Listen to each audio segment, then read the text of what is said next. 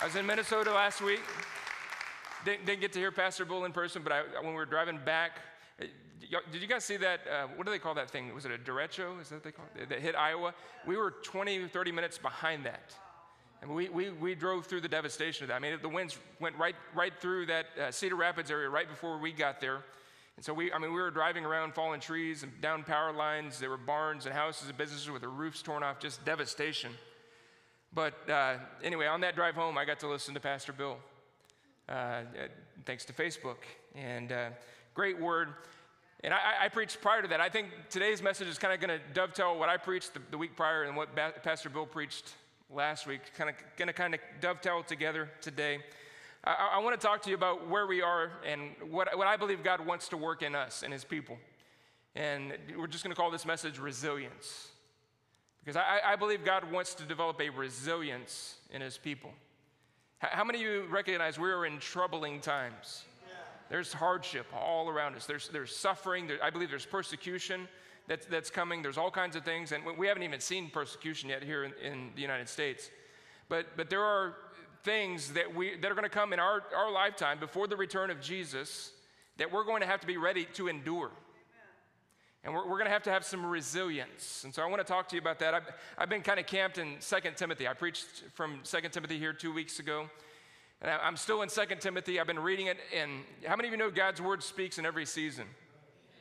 And this has just been speaking to me in this season that we're in. How many of you know fourth chapter of Timothy? It says that in the last days, what's going to happen? Perilous times are going to come, and gives us a lot of the signs and symptoms. And it's very descriptive if you look at our culture today, where we are today as a culture. A lot of those signs of that Timothy warned about are very evident in our culture, and that they have been, I believe, since Jesus ascended to heaven. I believe those things have been present, but I just believe these things are being intensified. That darkness is waxing worse and worse. How many of you know that's going to happen? That's what the Scripture foretells happening. That the things are going to get worse and worse. It's not going to get better. We're not going to legislate morality. We're not going to cause humanity to get better. I believe humanity is devolving, not evolving, but devolving because of sin and the effects of sin on humanity. This world is just going to get worse, but the church is going to get better. Amen? The light's going to shine brighter in the midst of all the darkness that's around us. We're going to be effective. The Lord is going to use us, but we've got to be a resilient people in order for God to use us. And so I want to look in 2 Timothy chapter 1, and we're going to look at this passage here. This epistle, the Apostle Paul, just for some background, maybe you're not familiar with this. The Apostle Paul wrote this epistle to a young man named Timothy. This is the second epistle that he writes. An epistle is a letter. This is the second letter that the Apostle Paul writes to Timothy. And Timothy is a protege of Paul. In other words, Paul was mentoring, discipling, raising, training Timothy from a young man. I believe he knew Timothy when he was younger.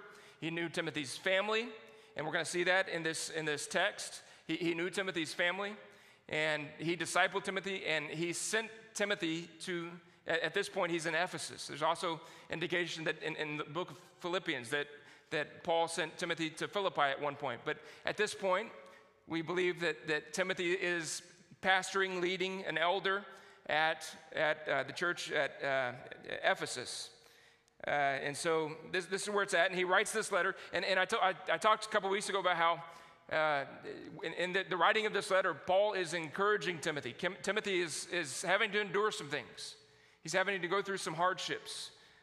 His world as a pastor or a leader and an elder is kind of being rocked.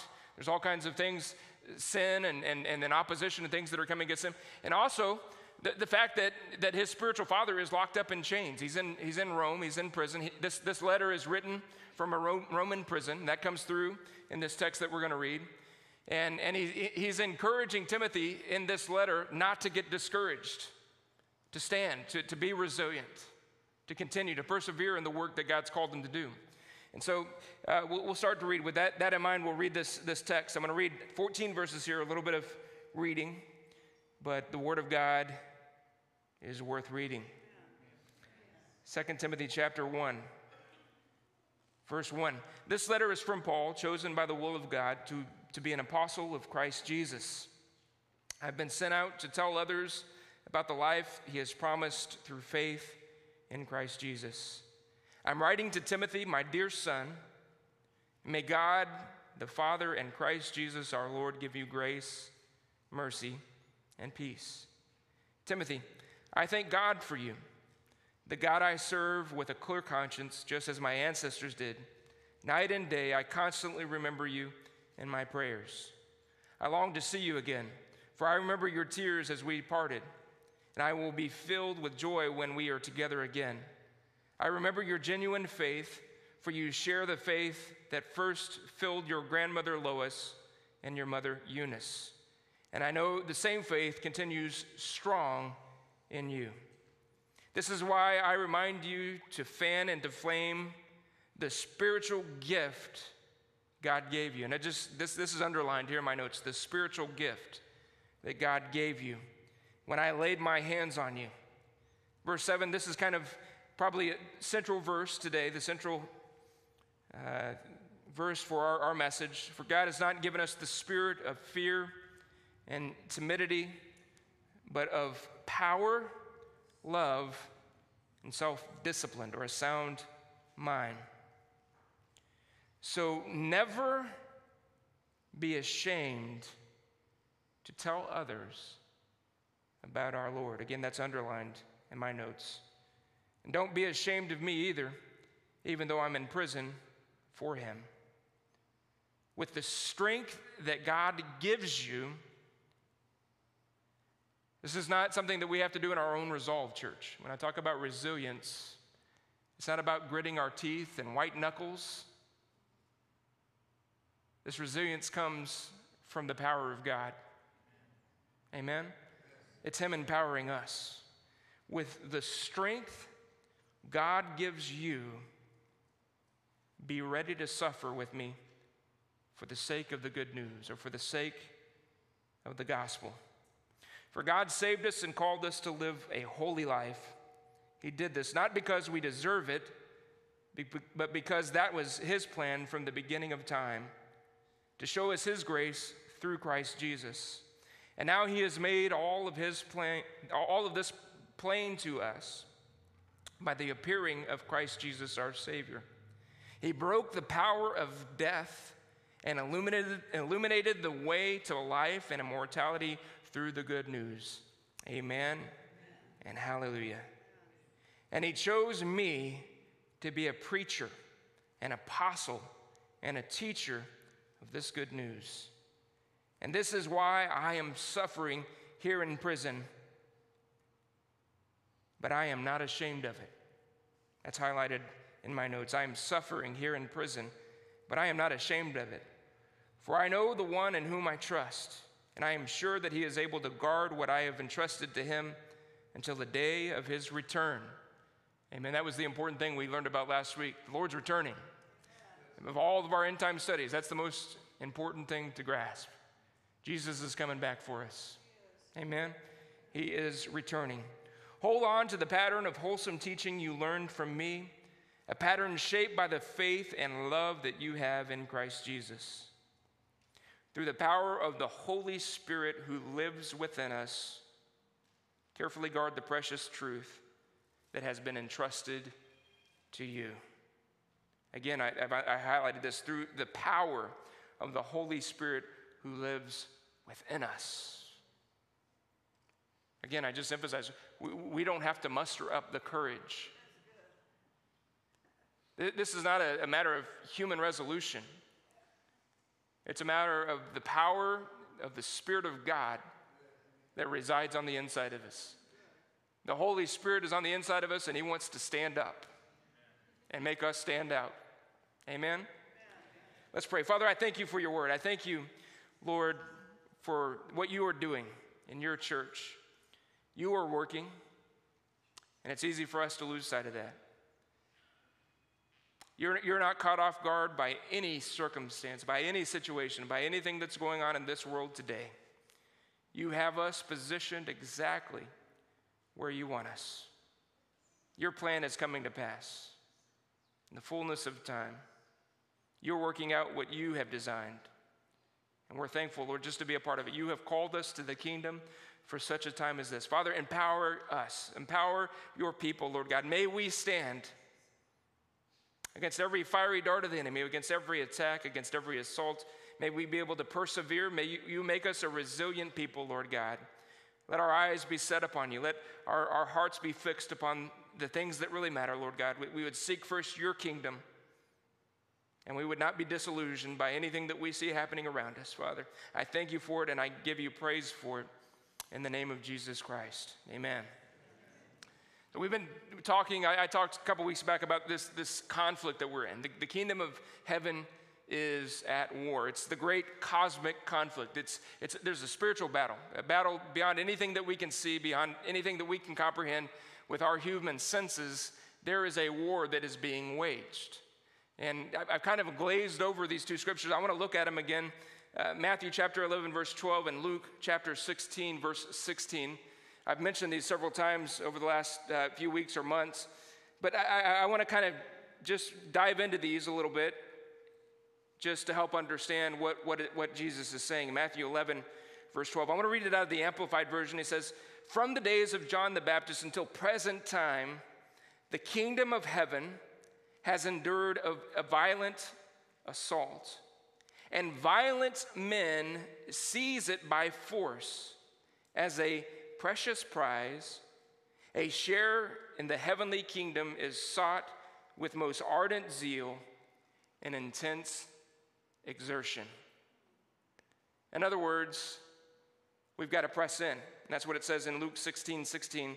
"The law and the prophets were until John, and since that time the kingdom of God is preached, and every man presses into it." In other words, the kingdom of God is not going to come when you're sitting on your lazy boy watching Monday Night Football. It's not going to come in the time when you're relaxed or when you're self-absorbed or when you're caught up in all the things of the world. The kingdom of God comes when we press in. The word there is biadzo in the Greek. It means to force, to crowd oneself into, to seize. We have to force our way into the kingdom of God. We are involved in warfare, and we have to seize what God says is rightfully ours. It's not just going to fall into our laps. The writer in Ecclesiastes, he said, talking about the purposes of God, he said they're hidden from man so that no man can find them out, right? Our carnal man cannot receive the things of the kingdom of God. So we have to engage in a spiritual way. It's through prayer, it's through fasting, it's through worship, it's through reading the Word of God, it's through communion with God, the Holy Spirit. That is how the kingdom of God comes to our life. It's not in our lackadaisicalness. It's not in our apathy. It's not in our backsliding or our half-heartedness. We will not receive the kingdom of God that way. We have to press into it. We have to advance. Everyone is forcing his way into this kingdom. The kingdom of heaven is forcefully advanced, and violent men are forcing their way into it. That's what Jesus is saying when he says the kingdom of heaven suffers violence, and the violent take it by force. The kingdom doesn't come without a fight. Having said that, I want to go back and emphasize something. Jesus has already won the war. Jesus has already got the victory, and he is procuring it through us, the church. That's what the harvest is all about. That's what soul winning, disciple making, extending the kingdom of God is all about. It's advancing the kingdom that Jesus has already won the war for. That's the reality. The problem is this. I think we can look at a very wise man, a guy named Mick. How many of you know Mick? He was Rocky Balboa's trainer. And in the movie Rocky, he makes a very profound statement. He says, the worst thing that could happen to a fighter has happened to you. Talking to Rocky. He says, the worst thing that can happen to a fighter has happened to you. And I wish I could do a good Mick accent. I just can't. The worst thing that can happen to a fighter has happened to you. He looks at Rocky and he says, you've been domesticated.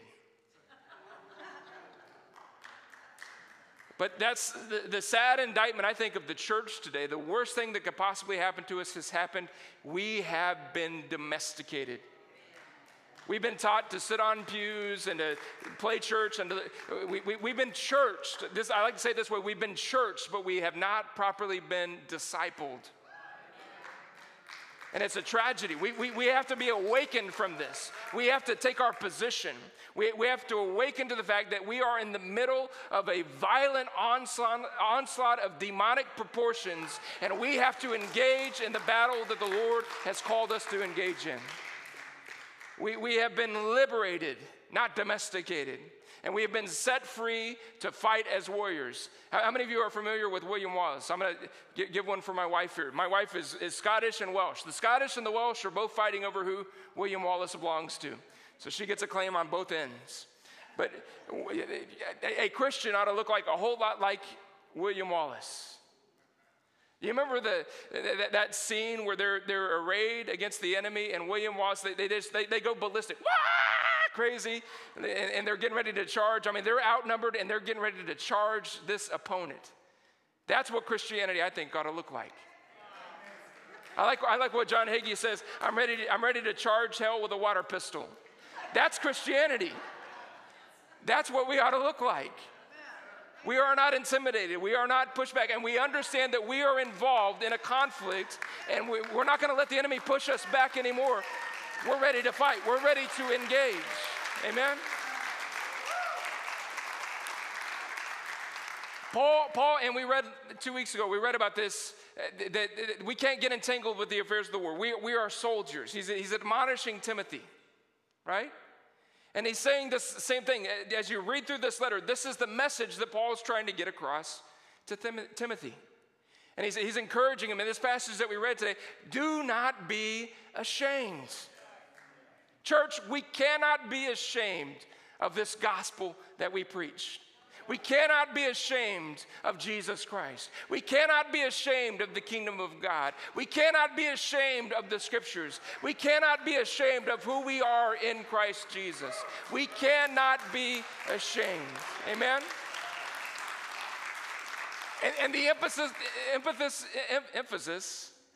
I'll get it right. The emphasis that Paul is saying to Timothy, it lays through that passage that we read. The emphasis of the Holy Spirit that is working in Timothy's life. And it's the emphasis of the holy emphasis. Every once in a while I have a hard time with a word. One particular word will catch me. The emphasis. The emphasis that I believe God wants us to have is the power of His Spirit that lives on the inside of us. Amen? Amen. We will not be ashamed if we are full of the Holy Spirit. I didn't get this, this scripture just came to me during worship, and I didn't get it to our media team, but Romans 5:5. It says that hope does not make us ashamed. It keeps us from being ashamed because the Holy Ghost has been shed abroad in our hearts. Right? The love of God has been shed abroad in our hearts by the Holy Ghost. Amen? The Spirit of God on the inside of our heart will keep us from being ashamed. Amen? It'll keep us from cowering. It'll keep us from losing hope. It'll keep us from losing courage. It's the Holy Spirit on the inside of us. That's what Luke in Acts 1:8, as he writes, he says, you shall receive power when the Holy Spirit has come upon you. And this is Jesus speaking, Luke writing of Jesus. You shall receive power when the Holy Spirit has come upon you, and you shall be witnesses to me in Jerusalem and Judea and Samaria and to the end of the earth. Church, we are a Holy Spirit church. We are a Spirit-empowered, Spirit-infused, Spirit-led church. We are a people of God's Spirit. And it's only the Spirit of God that's in us that's keeping the wrath of God from being poured out on this earth in judgment. There's a judgment to come. And church, we are the only ones that are holding that back right now. It's the Spirit of God on the inside of us. There's impending judgment that's coming. And this world is worthy of it. Every ranked sinner deserves the judgment of God. It's coming. But the only reason it's being held back right now is because of the Spirit of God that's on the inside of us. Amen? And this Spirit on the inside of us empowers us. It says you will be witnesses. You will be influencers for the kingdom of God. For Jesus' sake, the Holy Spirit will make us a people of witness. Listen, we need to be a church that is demonstrating both the gifts and the fruits of the Spirit of God, right? And that's kind of where we got off, I think, in the charismatic or Pentecostal world. We got so focused on gifts and one gift in particular. And don't get me wrong, hey, we need to speak in tongues. Paul said, I speak in tongues more than all of you, right? But prophecy, words of wisdom and knowledge and faith and miracles and all those things, the gifts of the Holy Spirit need to be manifest in the body of Christ. That's been our focus. You know, we also need to focus on getting the fruit of the Spirit as well, right? So the patience and love and kindness, all these things begin to manifest in our life as well. And when the church is operating in the gifts of the Spirit, we are engaged in the warfare that God's called us to engage. And we're engaging not in our own strength, not in our ability, not in our strategies and our mindsets, but we're engaging by the power of the Holy Spirit. When Paul said that you'll have power, when Jesus said, that you'll have power when the Holy Spirit comes upon you, here's what it is. It's the word dunamis. It means strength, power, or ability. And when you study in the original languages, there's 6 definitions. I'll give them to you real quick. There's inherent power. Number 1, inherent power. Power residing in a thing by virtue of its nature, or which a person or thing exerts and puts forth. Number 2, power for performing miracles. These are going looking at the original languages. These are the definitions of this word dunamis. Number 3, moral power and excellence of soul. Number 4, the power and influence which belongs to the rich and wealthy. Think about that. That's the power the early church exhibited. How many of you know that people with power and wealth can get things done? That's what it's saying. You read Acts chapter 2, I think it's in verse 42, somewhere around there. One of the indicators, the characteristics of the early church, it says they had influence with man and God. That's the word power there. God, by his power, wants to give us influence with man and God. That like the wealthy, we can get some things done. Because we are wealthy, the Spirit of God residing in us. It's the riches of heaven. Amen. The Bible calls it the supply of the Spirit. Amen. We are not bankrupt. We are not without a supply. We are not without resources. We are not without power. We have the riches and wealth of heaven, and we should be able to influence some things. Amen. Jesus told us to go, I don't know who said this, but I love this quote. Jesus told us to go make disciples, and ever since the world has been making disciples of us. God's Spirit was given to us to influence the world, to make them disciples of Jesus Christ. Amen? We have the power of influence like the rich and wealthy because of the Holy Spirit that resides in us. Number 5, power and resources arising from numbers. And number 6, power consisting in or resting upon armies, forces, and hosts. So Paul said when the Holy Ghost comes upon, or I keep saying Paul, Jesus said when the Holy Ghost comes upon you, you're going to have power to be witnesses in Jerusalem, Judea, Samaria, and the uttermost parts of the earth. God has given us his power, not so we can get our spiritual fix, not so we can get holy goosebumps. Don't get me wrong, I enjoy all of that. Listen, you're looking at a young man that stood in an altar and got drunk in the Holy Ghost for 3 hours. I was a drunk when I walked in, and I was a free man when I walked out. So I get it. We all need our fix. We all need a touch. We all need that experience, but it's for more than just our own self. It's for us to go out and make a difference in this world. Amen? That's what it's about.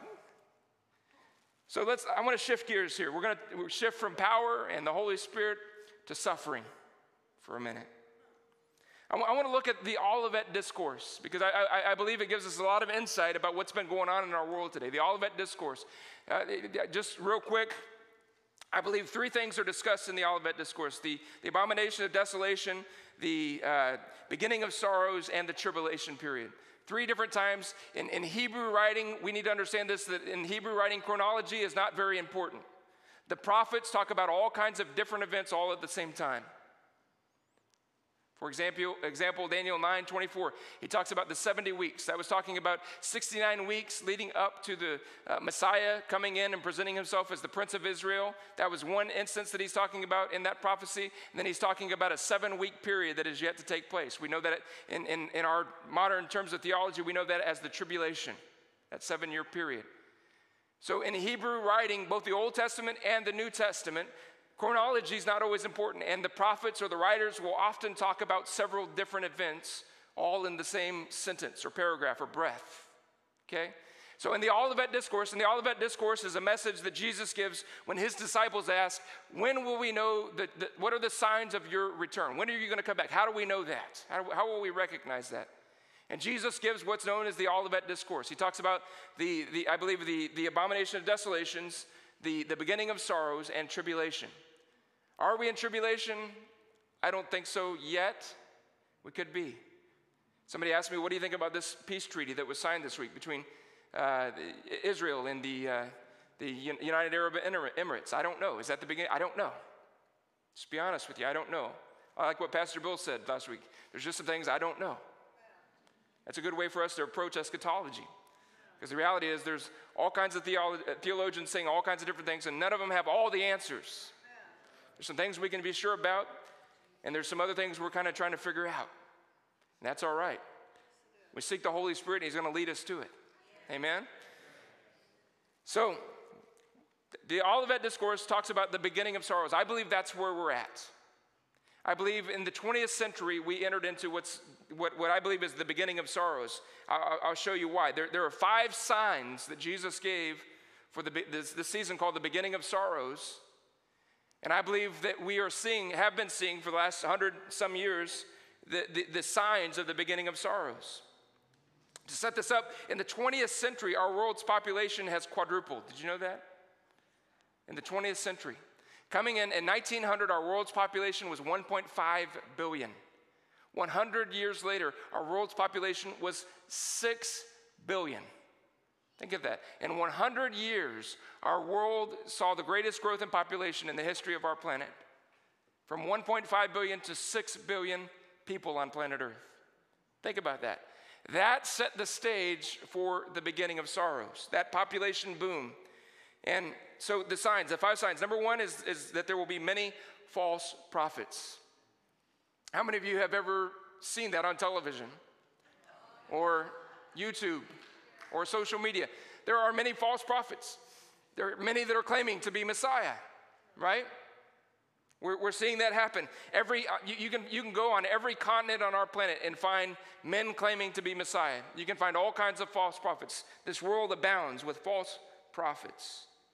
Number 2, the second indicator, it says that nation shall rise against nation. And we'll start to talk about these things in numbers of deaths. Listen to this. In World War II, between 16.5 million and 20 million people were killed in World War I, I'm sorry. In World War II, estimates of 55 million, 72 million, or 85 million are given for how many people died during World War II. Just you think about the 2 nuclear incidents in World War II, 115 million people died. I'm sorry. Is that right? I think it is. Yeah, 115,000 people died instantly in those 2 nuclear bombs. You think about that. This is why I think we're in the beginning of sorrows. We're seeing the signs of that. And the other sign of it, or the wording of it, I think it's in Luke 24, verse 7, Jesus says, ethnos, or nation shall rise against nation. The literal translation of that is ethnos shall rise against ethnos. Ethnicity against ethnicity. What we're seeing today in our streets in America, it's the fulfillment of this scripture. Ethnicity rising against ethnicity. It's the work of the enemy. It's the work of the devil to divide. What's the mission of Satan? John 10:10, Jesus gives his mission and the devil's mission. The mission of our enemy is to steal, kill, and destroy, right? That's what racism is about. It's the destruction of life. It's the destruction of humanity, right? And listen, KKK is a part of, there's so many, we can go through all kinds of different strands. And I want to say this, one of the greatest tools of the enemy when it comes to racism is Planned Parenthood. It needs to be said. It needs to be said loud. The church needs to declare that. It is the greatest planned. We need to hear this. This is hidden. The world wants this truth to be hidden. Planned Parenthood is the tool of the devil. It was started and has continued to be ran by racists. We need to state that. 79% of every Planned Parenthood clinics is in a minority neighborhood. 68% of every abortion in America is a minority baby that's killed. Black, Hispanic, or Asian. 68%. Margaret Sanger, the founder of Planned Parenthood, was a eugenicist and a racist who regularly spoke at the Ku Klux Klan meetings. It's an instrument of racism. It's a fulfillment of this ethnos against ethnos. We need to understand that. 33% of the abortions in America are African American children that are murdered. It is murder. 33% are African American. Now, only 13% of our population in the United States is African American. It's disproportionate. It is an attack on minorities. We need to understand that. We need to say that very loud and very clear. Planned Parenthood is from the pit of hell.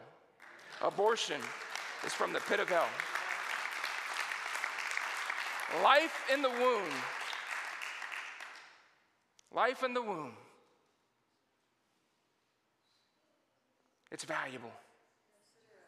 And from the moment of conception, Scripture is very, very clear with this. From the moment of conception, that is a life. We need to understand that. There is a destiny from the moment of conception. The Bible is very clear. There's no way around that if you look at Scripture.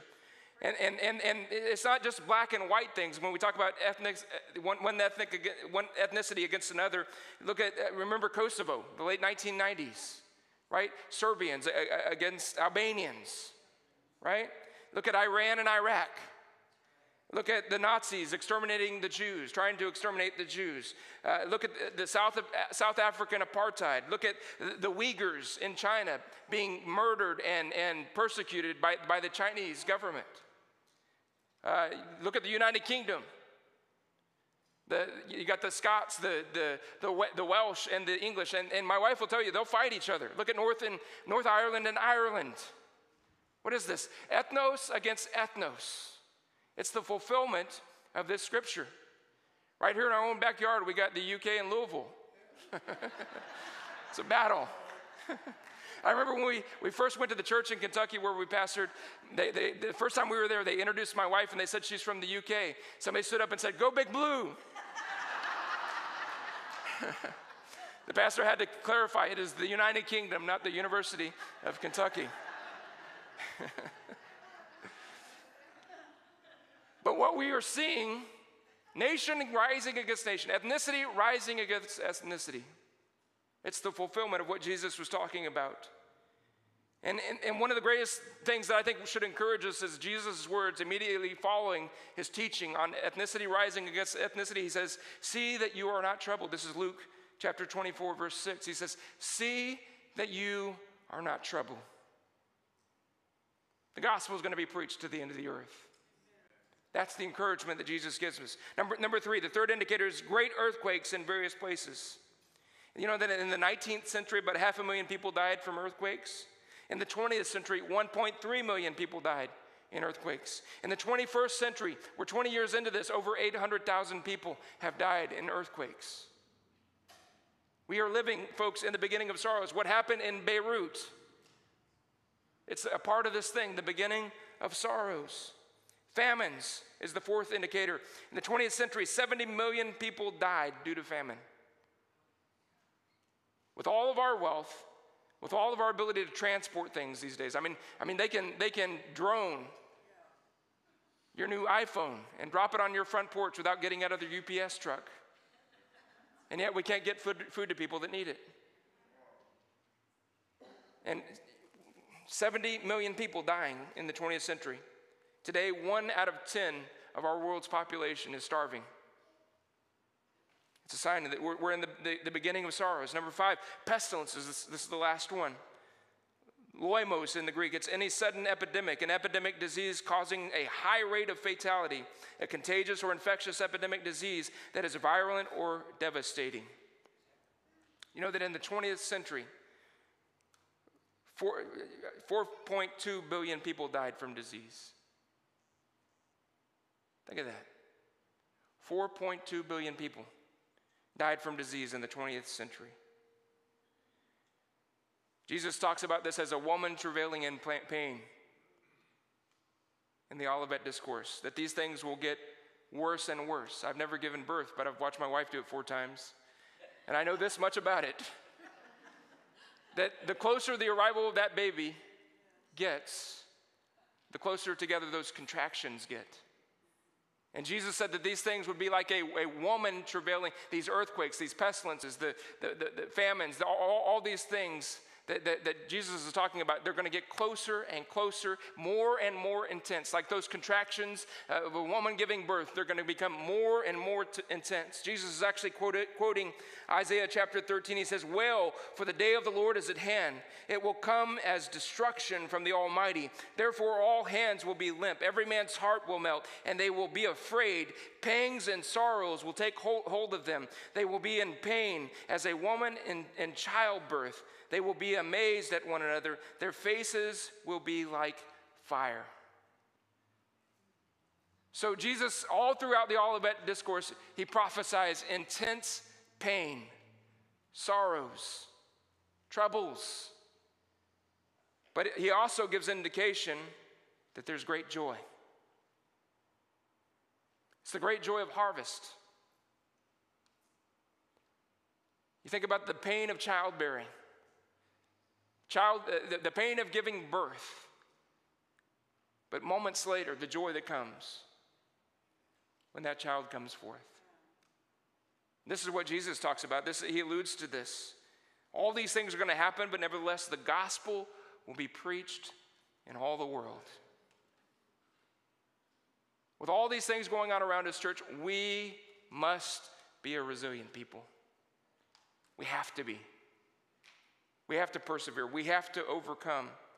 I think about this gift. I remember when we first moved to San Antonio, my 5th birthday. It was my first birthday in San Antonio. I remember 2 things. I got a pogo stick. It was a Spider-Man pogo stick. And I got an Incredible Hulk blow-up punching bag. How many of you remember this? It had a bag of sand at the bottom that weighted it down. You punch it. What happened? Bounce back. The Christian ought to be we ought to be like that punching bag. Every time we get hit, we come back. I tried to knock that thing over and keep it over. It would not happen. Unless I sat on it, it wouldn't stay down. Every time you hit it, it came right back. Christian, we need to get a bounce back in our spirit. Why are we so easily offended? Well, they didn't sing the song the way I wanted them to sing it. They didn't ask me to sing. They overlooked me. He forgot to thank me. And all these, they didn't treat my kids right in kids' church. I asked them to turn the sound down 20 times for the last 20 weeks, and they still are louder than ever. Think about all the things we get worked up over in church. Or they said this about me. They said that about me. Or somebody, so-and-so said this. We're all worked up about it. If you can't stand with the foot soldiers, what in the world are you going to do when the horsemen show up? We got to grow up. We have to mature and get an unoffendable spirit. It doesn't matter if they spit on you, I'm going to keep coming back. It doesn't matter what they say about me. It doesn't matter if I don't get used the way I think. It doesn't matter if I get thanked. It doesn't matter if they criticize my sermon after church and they tell me I preached too long or it wasn't good enough or I wasn't funny enough or I joked too much. It's not going to affect me. Amen?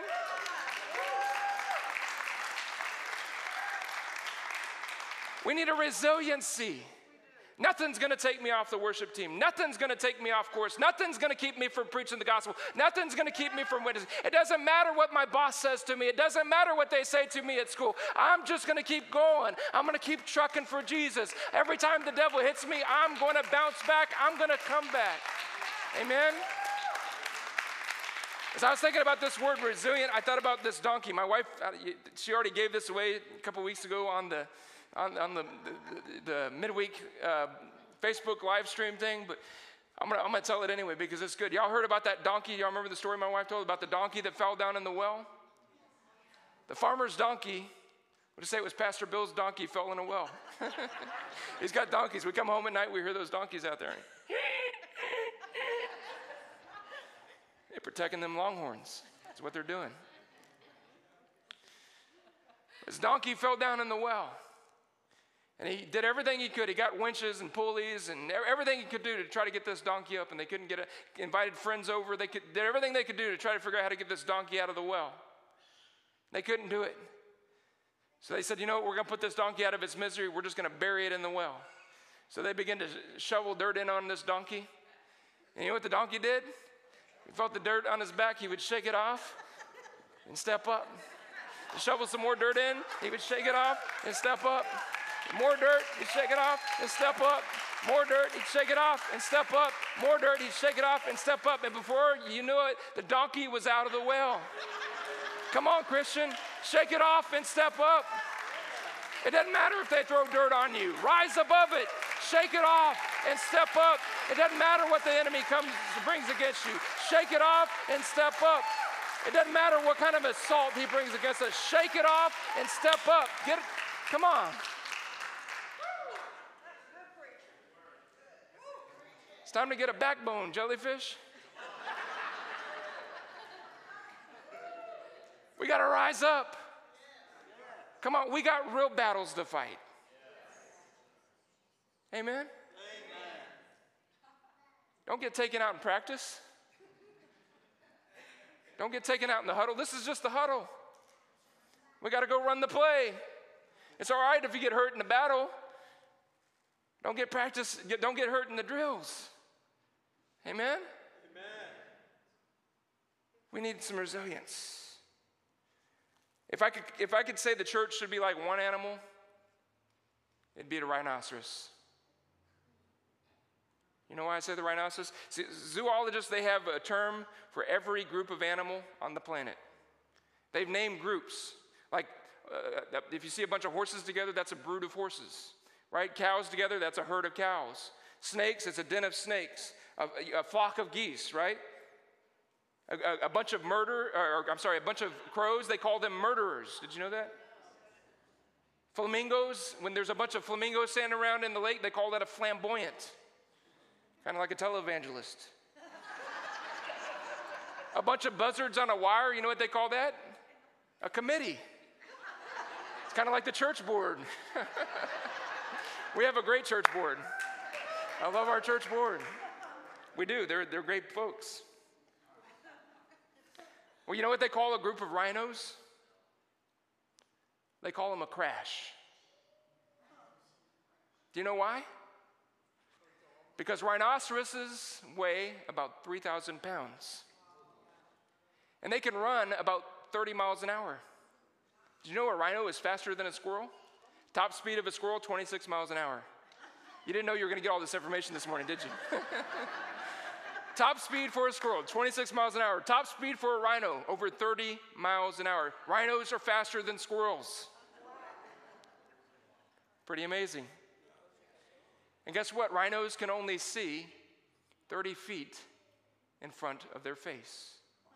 So thus, when a bunch of rhinos take off running, crash.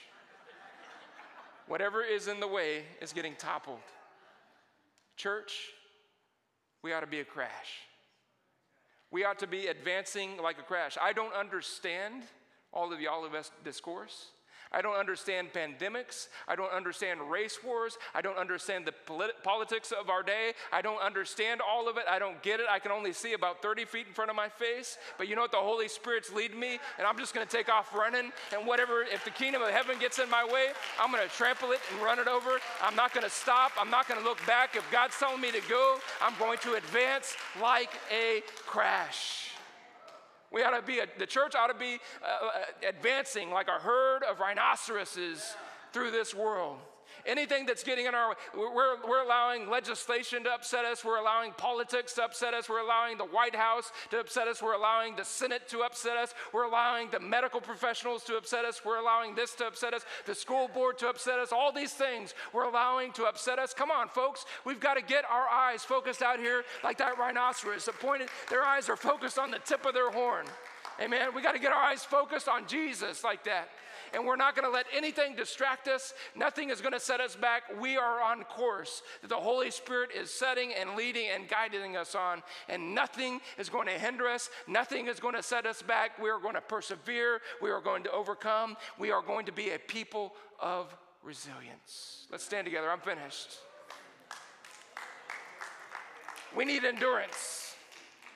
We need perseverance. We need a high pain threshold. Come on, devil. Is that your best shot? Hit me again. Come on. I'm going to keep going. I'm going to keep fighting. We need a jaw like Rocky Balboa. I mean, that man got beat up so many times. Mr. T beat him up, and Ivan beat him up, and Apollo beat him up. Everybody beat him up, but he just kept coming, refused to quit. Right? We got to fight like Rocky Balboa. We've been domesticated too long. We got to fight, persevere. Amen? The coronavirus is not going to set me back. It's not going to keep me from doing what God's called me to do. It's not going to keep me from coming to God's house. It's not going to keep me from preaching God's word. The Democrats and the Republicans aren't going to keep the church from advancing. They can't shut our doors. We will persevere. We will go forth. If they burn our buildings down, we'll go to the streets and we'll preach out on the streets.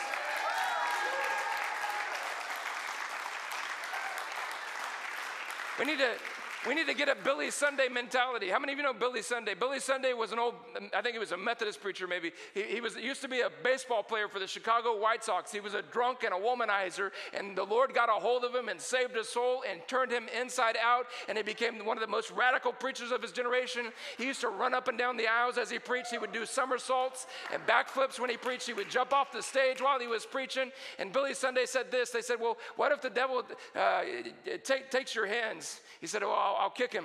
Or no, I forgot how it went. What? I think it started with his voice. What if the devil, he was talking about preaching the gospel. They said, what if the devil takes your voice? Well, I'll punch the devil. What if he takes your hands? Well, I'll kick him. What if he takes your feet? Then I'll bite him to death. Come on. We need a Billy Sunday kind of mentality. Amen? Nothing is going to keep me from doing what God has called me to do. Amen? Church, you're called. You've got a purpose. Don't let the enemy rob you of that purpose. Don't let the enemy slow you down. Don't let him hold you back. Don't let him discourage you. Keep going. Do not be ashamed of the gospel of Jesus Christ. Keep preaching it. Keep living it. Keep serving. Keep going. Keep ministering to people. Amen? Don't let anything hold you back. In the day that we live in, we need to be a resilient people. I'm done. I promise.